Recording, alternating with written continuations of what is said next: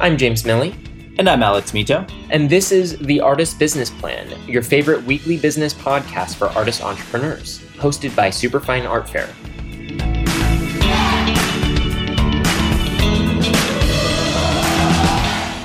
What is going on, business artists? You are listening to The Artist Business Plan, which means that you are certifiably awesome.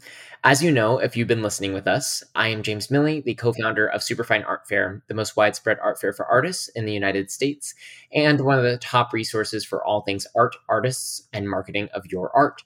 Today, we've got Trey Speegle here with us on the mic. Trey is going to share an awesome masterclass with you today on how to maximize your personal brand and expand your business. I don't know about you, but I am so excited to hear what he has to say. But first, I've got an amazing offer here just for you ABP listeners. New York City, San Francisco, Los Angeles, and yes, Miami. These are just a few of the places where you and your art can meet your next collector when you take the next step and exhibit with us at Superfine Art Fairs. For nearly 6 years, we've taken thousands of hours to develop the best art fair model for artists out there. Superfine Fairs have helped hundreds of artists just like you take control of their careers, build relationships with collectors, and create the art income and freedom that you deserve. For a limited time, we're offering you the chance to not only get a great discount on your booth, but also appear on this very podcast as a special guest, reaching thousands of artists, art influencers, collectors, and arts professionals every day. To find out how you can take advantage of this incredible opportunity, just visit www.superfine.world/offer to learn more. Don't miss the chance to be a part of the top business artist community in the world. All right, so we're back here with Trey Speegle, and we are ready to change the way that you think about your art career. Using one of the world's largest collections of vintage paint-by-number paintings, artist Trey Speegle uses humor, affirmations, and wordplay that resonate with a broad pop appeal. Speegle has collaborated with Stella McCartney, Squarespace, Anthropologie Home, Armorlux, Fred Perry, PAOM, Jonathan Adler, and Fringe Studios. In 2014, he created a mural in Michelle Obama's Partnership for a Healthy America. In 2016, Reagan Arts released Transform Your Life with Color by Number. His Speegle studio, the Repop Shop, and Gallery 52 are housed in a former gas station in Jeffersonville, New York, in the Catskill Mountains. Welcome to the Artist Business Plan, Trey. Thank you for having me. Absolutely, and it's a pleasure to have you with us. Now, before we dive into it, Trey, I want to ask you something to help our listeners get to know the real you. What is the earliest memory that you have of art? I do have a drawing that I did of my mother in a dress that I kept in one of my guest rooms for a while. It looks like a kid's drawing. It's not particularly great. But I think I always associated my sort of artistic bent from staying with my grandmother in the Rio Grande Valley in Texas. She was a nurse, a school nurse, but she was the one in our family who would book a trip to Europe or take a cruise on the Panama Canal. And so I would go and stay with her, and she would take me to church, and she would do the flower arrangements for church and any kind of creative thing that I wanted to do. I was like, let's paint the kitchen. And so I was like, let's paint it yellow and blue and use this wallpaper. And, she was like, okay, fine. After I was living with my dad and my stepmother when I was in my teens, I think I was allowed to sort of creatively explore decorating my room. And so I don't know that I necessarily thought of art per se. I mean, later on I did, but when I was a kid, I don't think I really knew what it meant. I think I knew what it meant to color and stuff. And people often ask me oh, did you do paint by number as a kid? I was like, I was not that kind of kid. I was not patient enough to do a paint by number. I would be more like a kid today who would do the one on your phone where you could touch the color and it fills it in and you're done in 3 minutes, not painting it really takes a long time to do a paint by number. I don't know if you've ever done one. It's been a long time, but yes, I've done it, and it requires a lot of patience. You did it. You did a kit? Yeah, like a kit when I was younger. Do you remember the subject? Ooh, it was some type of jungle scene, like a monkey or something. It was probably a small one, 6x8 or something like that. It wasn't. Yeah. It's interesting to me, when people do, you're much younger than I am, but when people do paint by number now, they're not like the vintage ones. They're sort of kind of pop, and they're kind of simplistic. And the ones from the 50s, when they first started out, were really complex. Some of them were 24 colors, they were oil. Yeah, they could be quite complicated. But one thing that I learned in painting them, just to talk a little bit about my process, I take the vintage one and I redraw the line work and I renumber it. And then it's either digitally or silk screened on canvas. In 2009, I did this big painting for Stella McCartney for one of her fashion shows, which was 18 by 32 feet. And I painted it in a set shop in London. It took about 4 days for 4 people to paint. You just use bigger brushes and more paint.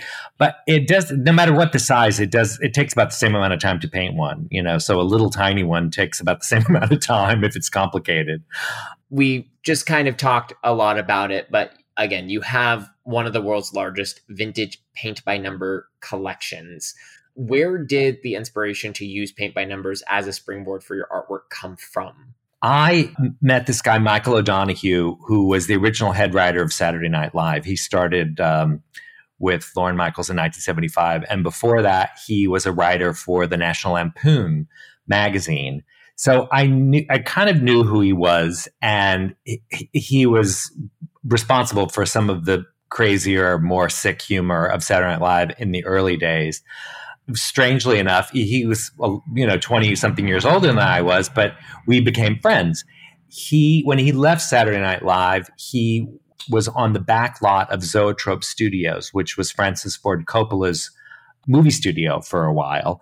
And all of the producers had these decorator offices, and they had Legers and Picassos and fancy artwork. And he just thought they were jerks. So he went to the Rose Bowl swap meet and bought like 2 paint by numbers for like 25 cents and hung them up, and people saw them and started to give them to him. So when I knew him, he had about 200 of them.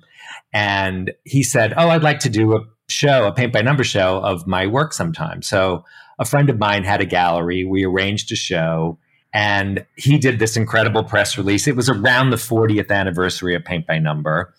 I did my first collage for that show, and it was a lot of fun. And 2 years later, he had a massive brain aneurysm and died quite unexpectedly. And his widow, who I was friends with, gave me his paint by number collection because we had that association. So I had a brownstone in Brooklyn at the time, and I hung them in the hallways all the way up a 4-story brownstone. So I hung the original collection, and I started to sort of collect more. And I kind of literally had that I got peanut butter on my chocolate kind of moment where I thought of paint by number in a completely different way. And sort of in my mind's eye, I saw like 25 years worth of work, like how I could go off in all these different directions using paint by number really as a visual vocabulary, and deconstructing them and recontextualizing them and lots of other different sort of conceptual and decorative pursuits. So that's kind of what I did. I started to work on them. And at the time, I was a creative director for magazines. In 2005, I was at Us Weekly. I was the art director at Us Weekly. They were paying me a lot of money. And I said, no, please stop direct depositing all this money in my account. I want to go and be an artist. So that's what I did. And I was in a relationship at the time. And about 4 weeks after I left my full-time job, they said, we should take a break. So suddenly I didn't have a job, and I didn't have a relationship, and I didn't have a house in the country because we shared the house in the country. So, 15, 16 years ago, I kind of started all over again. Before I left my job, I was contacted by the Smithsonian when they heard about my paint by number collection. At that point, I had about 400 or 500. And I suggested to them doing an exhibit, like a retrospective. And they were like, this museum is really stuffy. They would never do that. But like a year later, they wrote me and said, I pitched the idea, the curator, and we want to borrow part of your collection. So 20 years ago, in 2001, there was a retrospective for a year-long retrospective at the Smithsonian where they borrowed a lot of my collection. And it was on CBS Sunday Morning. You can see on my website the video and some of this information. I sort of created a little resurgence for paint by number there, along with this big exhibit and the catalog they did for the exhibit. when I had that collection of 520 years ago, I then grew that more. So now I kind of stopped counting at 3,000.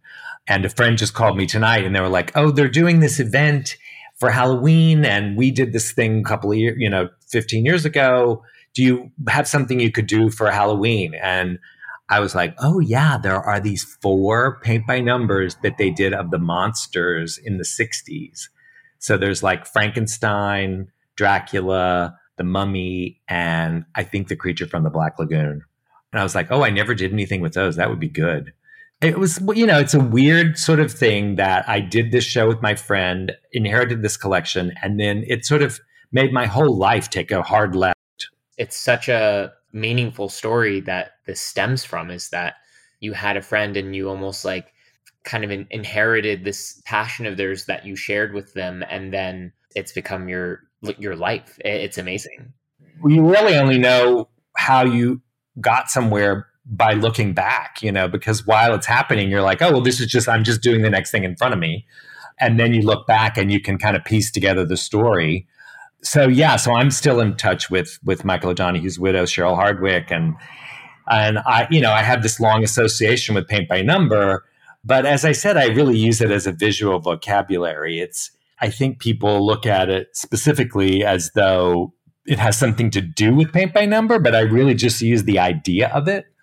But I don't know, that's for someone else to say like how it works. But yeah, that's when you have a kind of springboard that is very solid, that you feel confident in. And, as the cliche goes, you got to have a gimmick. But it's sort of, I use it kind of as a North Star, like how it relates to a lot of different things. Right now, I have a gallery in upstate New York, and I have an exhibit of my Polaroids from the 80s.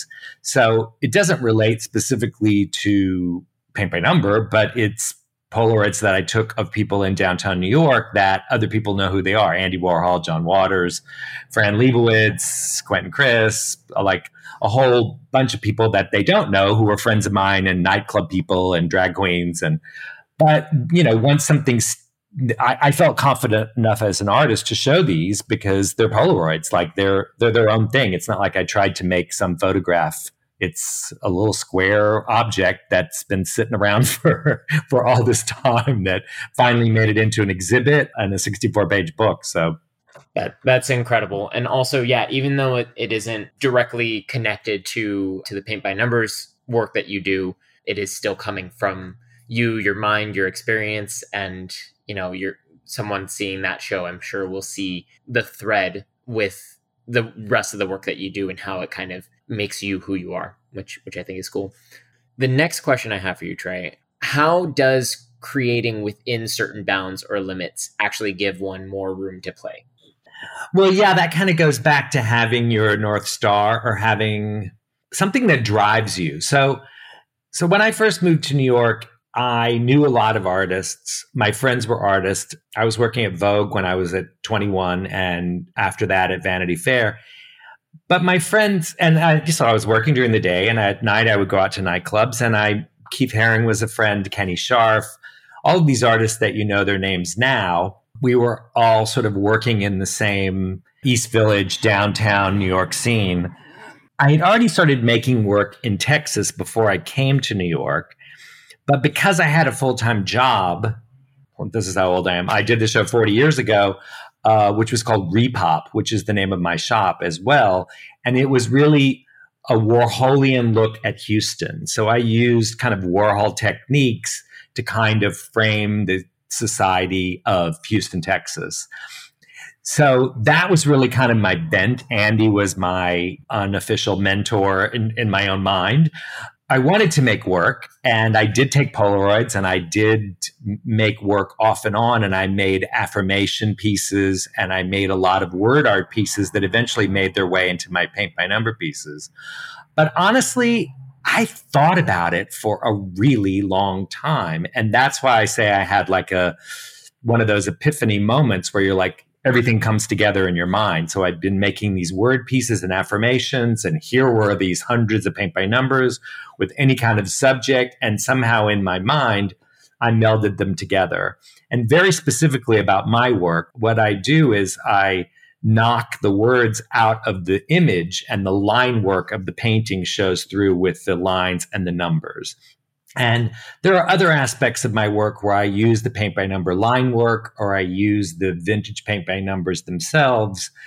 But that idea of knocking the word out of the background of the painting and you see the architecture of the painting, I invented. I feel like I invented that. Like that, well, I had never seen that before. I've since seen people copy my work, but that sort of is really what the centerpiece of my work is about, is those word piece paintings, which are on canvas. And there's lots of other drawings and silk screens and other series that I've done over the years. But that is really the work that kind of made its way into sort of standing for what I do. When you have something that comes from this place where you think, I have to do this. I can't do anything else. I have to do this idea. To me, that was what it really came down to. It's like, I have to do this. I'm a certain age. I'm making money. I'm working in magazines, but I don't do this. No, I'm never going to do it. And I can't be one of those people. Some people can do this, but I can't be one of those people where I'm like, oh, I'm working at this job and I'm also an artist and I'm also a DJ and I'm also a dancer. And I feel like I have to be really clear. And, people still ask me about design work, years after I've left magazines. And I taught design and I worked in magazines for a long time, but I felt like I needed to make that clean break and say, okay, I'm an artist now. And speaking of Danielle Crissa, her podcast, The Jealous Curator, she also has a book I think it's called Your Inner Critic is a Big Jerk. And in the beginning of the book, she asked me about how I started to become an artist. And this is the way I practiced. On those forms that you fill out on the airplane where they say occupation, when I was still working in magazines and I wasn't an artist, I would write artist. And even when I first did it, I kind of thought, that's like such a fraud. You're like a fake. Like, I had to do that a few times for me to really believe it. It doesn't matter what anybody else thinks. It was really about whether I thought I was an artist or not. Really, honestly, in the beginning, it took me a while to be able to say that confidently. Now I say it because, when you wear that hat, you can do whatever the hell you want. So, being a self-described artist and being confident about that, when you have something that centers what you do, then you have these parameters that you can branch out from. But if the blank page or the blank canvas is your thing, it's sometimes too daunting. You have to have something that is you, that is just you. And I think, sometimes that comes to people really early on. One of the artists that I have in the gallery is 10 years old. I know his grandmother. He's he draws constantly. His name is Halo, Haelo. And I've talked about him on Danielle's podcast before, but this kid is an artist. He's 10 and he's an artist like through and through. Is going to be one. I can't imagine he'd be anything else. He makes iPad drawings. And so there are plenty of people who start out from an early age. I didn't. But once you're really driven, you have to do it. I was realizing as you're talking that some of this comes from working in magazines and deadlines. And I also had this idea years ago, because I would design things for other people, logos and posters and layouts. And I designed things for people. And in the beginning, you're just thrilled that anybody thinks that you're good at doing anything. You put all this energy into other people's projects because you're designing things for them. And then when I left and started making artwork, besides the artwork itself, I have these other capabilities because, this book that I just produced, I wrote it, I published it, I retouched all the pictures, I write a blog all the time, so I also can write. You're wearing these different hats for yourself instead of somebody else. So that idea of having a self-imposed deadline or an outside your world imposed deadline of an art fair or an exhibit or a commission, like those things also help you define, where you're coming from and what it is you're doing and, how you spend your time. Yeah, there was another guest that we had on the podcast. Might have been Danielle, but someone was talking about where you're simultaneously like the employee and the boss. And like as an artist, you have to create these deadlines and these boundaries for yourself, because otherwise it's like you could just wake up and do nothing. And like, it's kind of a little too much freedom. So That's just like being able to give yourself like, I don't know what the hell I'm doing. Here's a handy tip that I use a lot. Microscope, telescope. Microscope, telescope. You have to look intensely at something, and then you have to pull back and see what it is you're doing and how that fits into the world. And you have to be able to do that often and not just have time do it for you, where you look back and say, oh, that's what I did, and be able to say like, okay, this is how this looks to everyone else.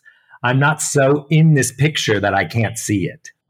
Cool. All right. Well, shifting gears a little bit, Trey. So I want to talk a little more about the gallery and shop that you have, Gallery 52, and the Repop shop. Like you mentioned, you wear many hats as an artist and as, an entrepreneur. What was the process like for you opening the store, and how did you know that you were ready to take that step beyond just making your own art, actually having a gallery as well?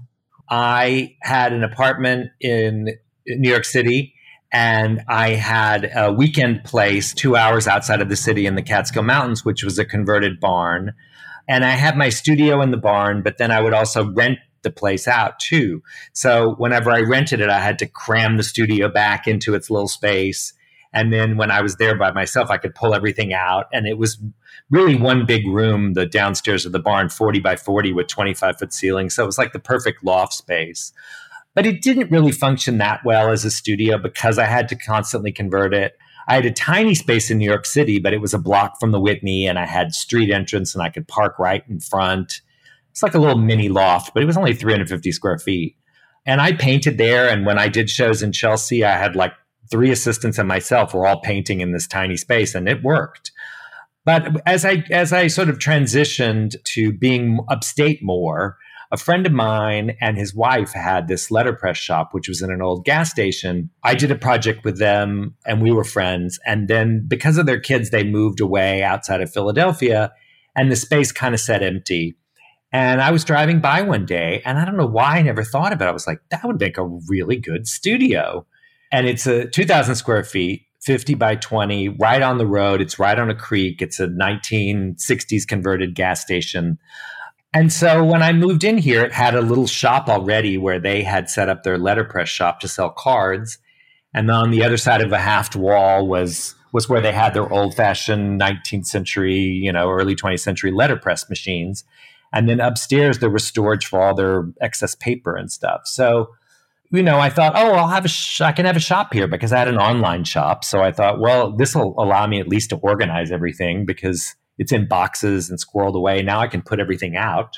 And I happen to have these 2 display cases that fit perfectly in the shop. And, so it just sort of worked out. And there was an upstairs space that I thought I would just have like a maybe sort of private gallery or something. And then I realized, well, I might as well do a gallery. I can show my own work. And the next thing I knew, I had an actual gallery.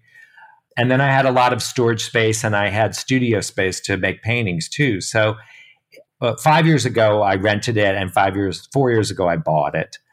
So it was something that kind of transitioned a little bit, but it's not as though I rely on it only as brick and mortar, because I'm in this tiny town, even though I'm only 2 hours outside of New York City. It's not like I get a ton of street traffic. So I have my own website. I sell stuff on Artsy, of where I'm a member.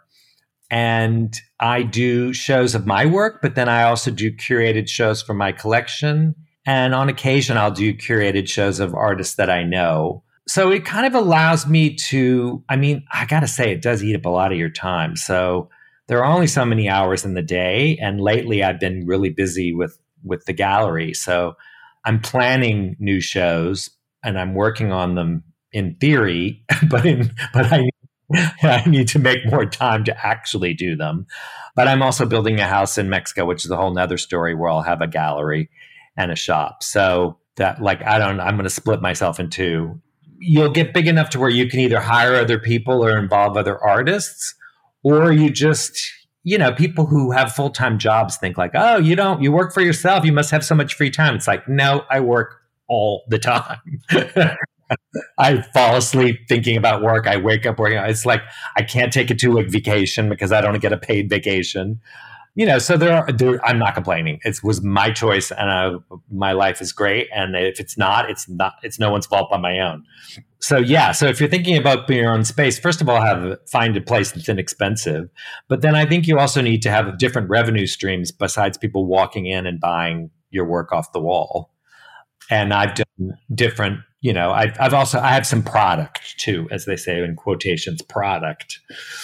And definitely, I think that what you're doing online, like with your website and Artsy, like I think that's a really smart move, because you have the advantage of you're not paying New York prices for a gallery space, but then also you're not getting the New York foot traffic. So definitely countering that. And a lot of the times, the advantage you have is a lot of the times those galleries in the city, they need to be using Artsy to drive traffic and sales anyway. So it ultimately, if you do that, then you're in good shape, I would say. And it seems like you've been having enough success to opening a second gallery. So I'm gonna call that you're doing something right.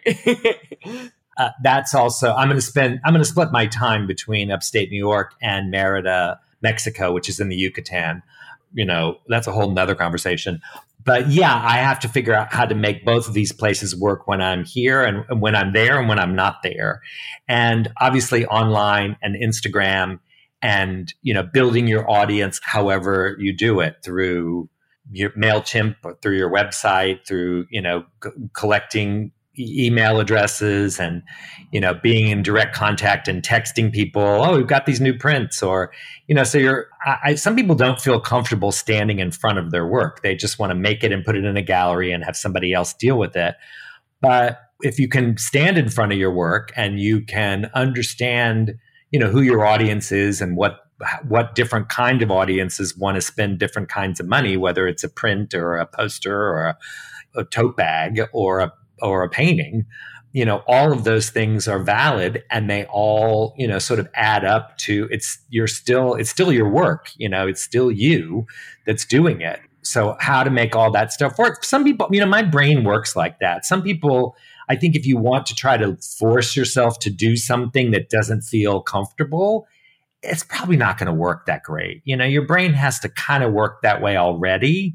There's certainly things you can learn, and there's certainly things you can adapt to. But people who say, like, I should do that, like the should, it's not going to get you there. Right. Doing something just because it feels like you're supposed to, I would take that telescope perspective and think, okay, why am I doing this besides just that I think I should? And really think about, like, what am I excited about? What do I know is the right next step? All right, so we are going to come right back, and Trey is going to close out our conversation talking about collaborations and regrouping. But first, another message from our sponsors.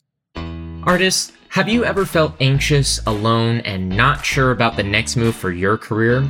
Good news, those days are over. For nearly 6 years, we've taken thousands of hours to develop the best art fair model for artists out there. Superfine Art Fairs have helped hundreds of artists just like you take control of their careers, build relationships with collectors, and create the art income and freedom that you deserve. For a limited time, we are offering you the chance to not only get a great discount on your booth, but also appear on this very podcast as a special guest, reaching thousands of artists, art influencers, collectors, and arts professionals every day. To find out how you can take advantage of this incredible opportunity, just visit www.superfine.world/offer to learn more. We can't wait to welcome you to the Superfine community and start helping you sell more art today. So, Trey, you have collaborated with some big brand names, like we mentioned in the bio at the start. How did you get their attention, and what are 4 steps that an artist can take to begin collaborating with brands? Wow. Well, I would say step number 1 is get them to come to you, because honestly, that's pretty much how most of my collaborations worked. I wish I could tell you some handy trick to get their attention. But I could talk about specifics for a couple of things, so you'll see how the process worked for me. As I said, I used to work at Us Weekly, and our beauty editor was a good friend of mine. After I had actually left the magazine, we still stayed in contact.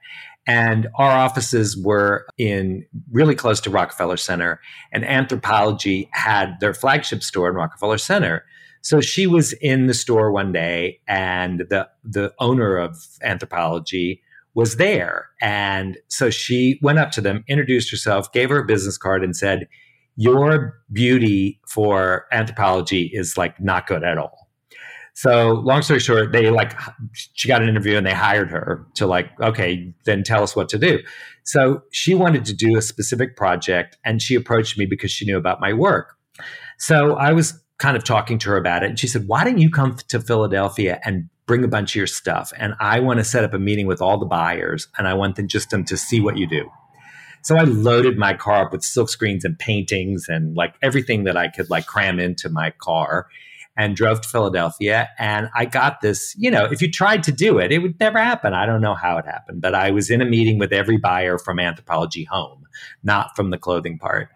And I showed them my work, and every buyer wanted to do something. So I did rugs and pillows and sheets and bedding and puzzles and plates. And so the other aspect of that was I knew how to comp all of these things. I knew how to mock all these things up. I didn't have to just give them my artwork and let them do with it what they wanted to. I could actually adapt it. And if we were going to we ended up doing 3 rugs. Well, I probably did 15 rug designs. Getting them to kind of notice me, I knew someone in the company, but I didn't really necessarily approach them. So it was somewhat symbiotic. Around that same time, this was the summer of 2009, I got a call or an email from someone that said, "Oh, Stella McCartney wants to collaborate with you on a backdrop for her fashion show." And I thought, well, that sounds good. So 2 weeks went by and I didn't hear anything. So I sent an email and I was like, "Okay, well, thanks for getting in touch. Maybe it'll work out in the future, whatever." And they're like, No.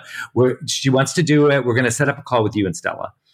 I never really asked her how it happened, but I imagine it came up with the Google search that she was searching paint by number, and my name came up. And so we talked about something specific to do. She did this really colorful collection. And for her at the time, you can see this video on my website too of me in Paris at the fashion show. But she did this very colorful collection. And so I made this backdrop of the Arc de Triomphe, which was based on a vintage paint by number that said yes on it. And was not paid, but I said, okay, I want 3 things. I want a press release on me, 2 or 3 things, I can't remember, but I said, I want a press release and I want a picture with Stella in front of the backdrop. So this was in the Palais de Tokyo in Paris. The painting has people with umbrellas near the Arc de Triomphe. It was raining that morning. This an all white space. There was an 18 by 32 foot backdrop of mine that said yes on it. She got amazing reviews. P.S. Just as a side note, her father was there.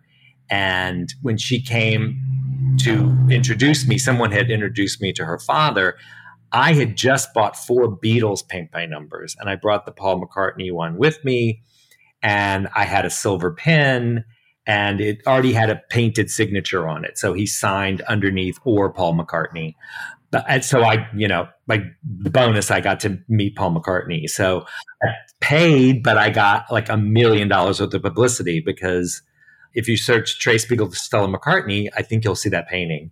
And that came out right after that, the Anthropologie collection came out. So that was just one of those 1-2 things that happened that looked like I was a much bigger artist than I actually was at the time. I mean, it's still amazing to me to this day.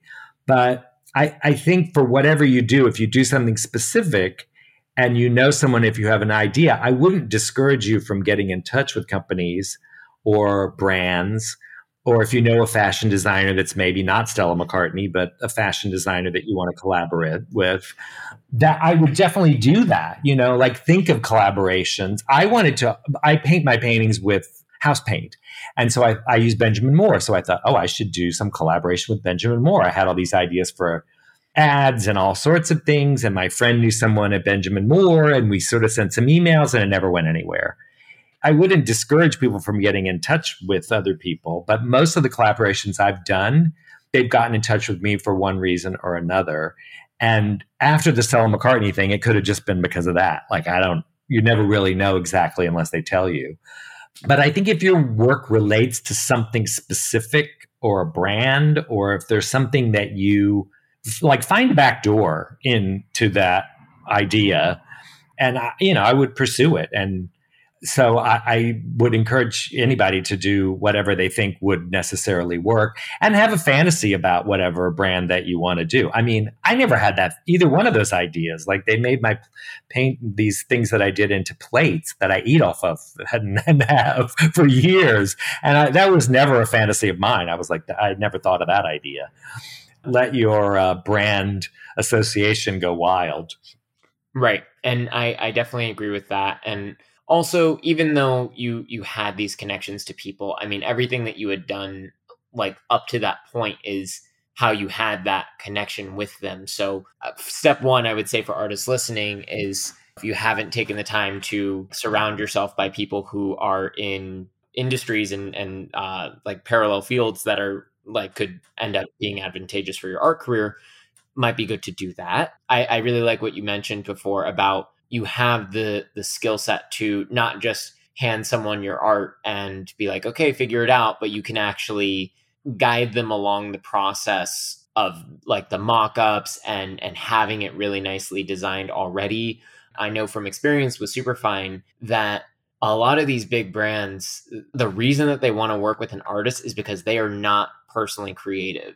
And they really love when you just give them everything and just making their job very easy is attractive to them.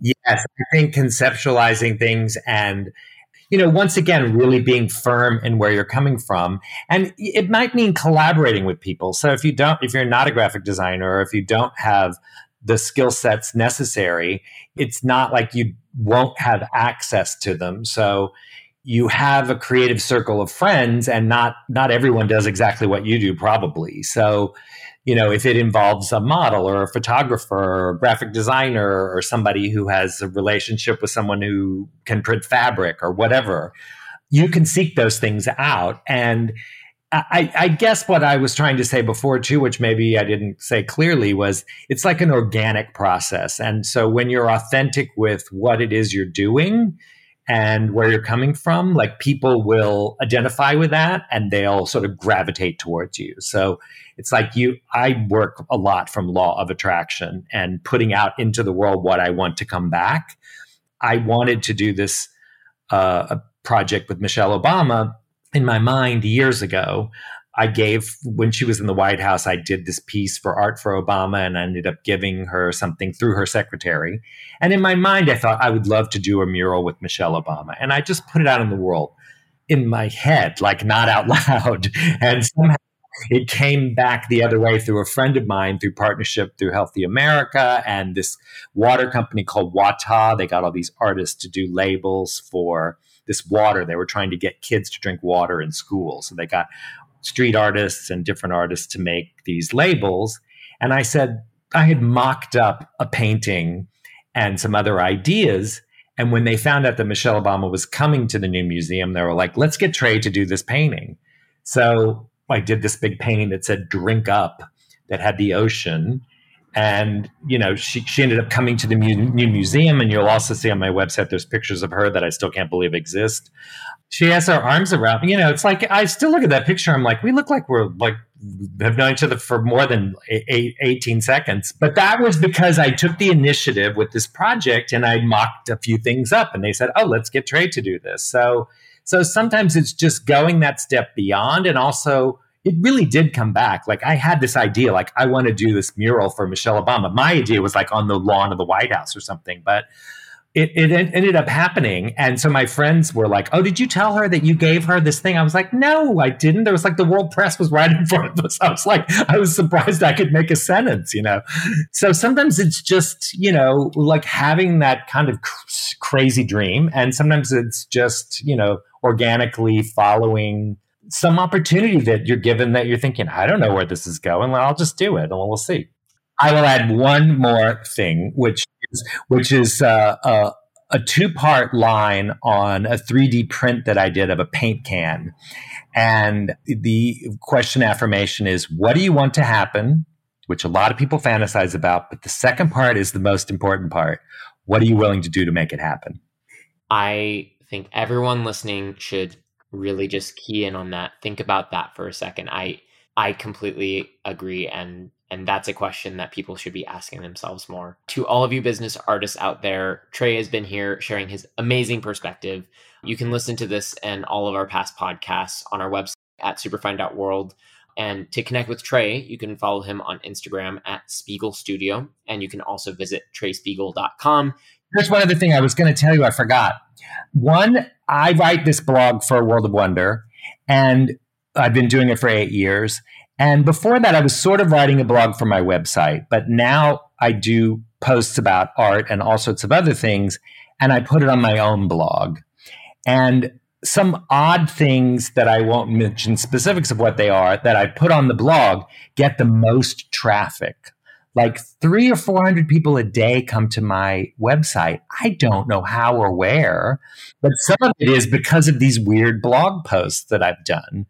But writing a blog about whatever you want to write about, if you can write, or getting guest bloggers, or connecting through Instagram. Sometimes Instagram is a great way to drive traffic to your website. But just having a static website with your artwork is fine, and it's a great archive. And actually, I use it to find things because everything is on my website. But if you can find a way to add to your website and do a blog that you can share on social media, it's a great way to drive traffic and to keep your site fresh. Absolutely. I mean, like you mentioned, it turns your website from being a portfolio to being this active thing that like people have a reason to continue going back to, besides just like, oh, let me see the work I've already seen. There's something to go back for that's new. So I 100% agree on that. Yeah, it definitely works. It's something that seems daunting because you think like, oh God, well now I've got to put something on there. But there are things that interest people all the time, and you just have to share it. It doesn't have to be 500 words. It can be quick, and it doesn't have to be revolutionary every single time. It can be where you're talking about something that's on your mind, that whatever it may be, whether it's something that inspires you, something interesting that happened to you, an artwork that you've been working on for a long time, whatever it may be. Just like, again, people want to be along for the ride as you are making work and living life as an artist. Like, people want to experience that with you, and using a blog, I agree, is just, it's such a good way to do it because you can talk about things longer than you have the opportunity to on social media. Yeah, you can go a little bit deeper. I also use a guideline I try to do, and I mostly do because I write for this other blog, but I try to do like 75% about stuff that's not about me, and do 25% or less that's about me directly. And I think, all right, if people are interested in what I'm interested in, they should be interested in me, I hope, too. And if they're not, well, they're off the mailing list. To share other people's work and other ideas and things. People love process. Oh my God, do they love process? They love to see studios and messy tables and ideas for things and your dog. Like, they like to see the process of making work and how an artist lives. Cool. Well, Trey, thank you again for that as well. It's been such a pleasure having you here with us today. Thank you again for sharing your perspective with our listeners. It was totally a lot of fun. Thank you so much, James. Absolutely, Trey. Everyone else, have an awesome rest of your day. And remember to stay on top of your artist business plan, get out there and make it happen. Thanks for joining us for another episode of The Artist Business Plan, a weekly business podcast for artist entrepreneurs brought to you by Superfine Art Fair. Hosted by Superfine CEO Alex Mito and co-founder/professional artist James Milley, join us and leaders in the art, marketing, and business arenas each week for tips, tricks, and value bombs designed to help you thrive and sell more art. For more information on applying to Superfine Art Fair, as well as recordings of this and all of our past podcasts, just visit www.superfine.world. We love to hear what you have to say, so follow us on Instagram at Superfine Art Fair and shoot us a message to let us know you're listening. Looking for a more personal connection or want to exhibit at an upcoming fair? Shoot us an email at artistsmakingmoney@superfine.world and we'll get right back to you. That's artistsmakingmoney@superfine.world.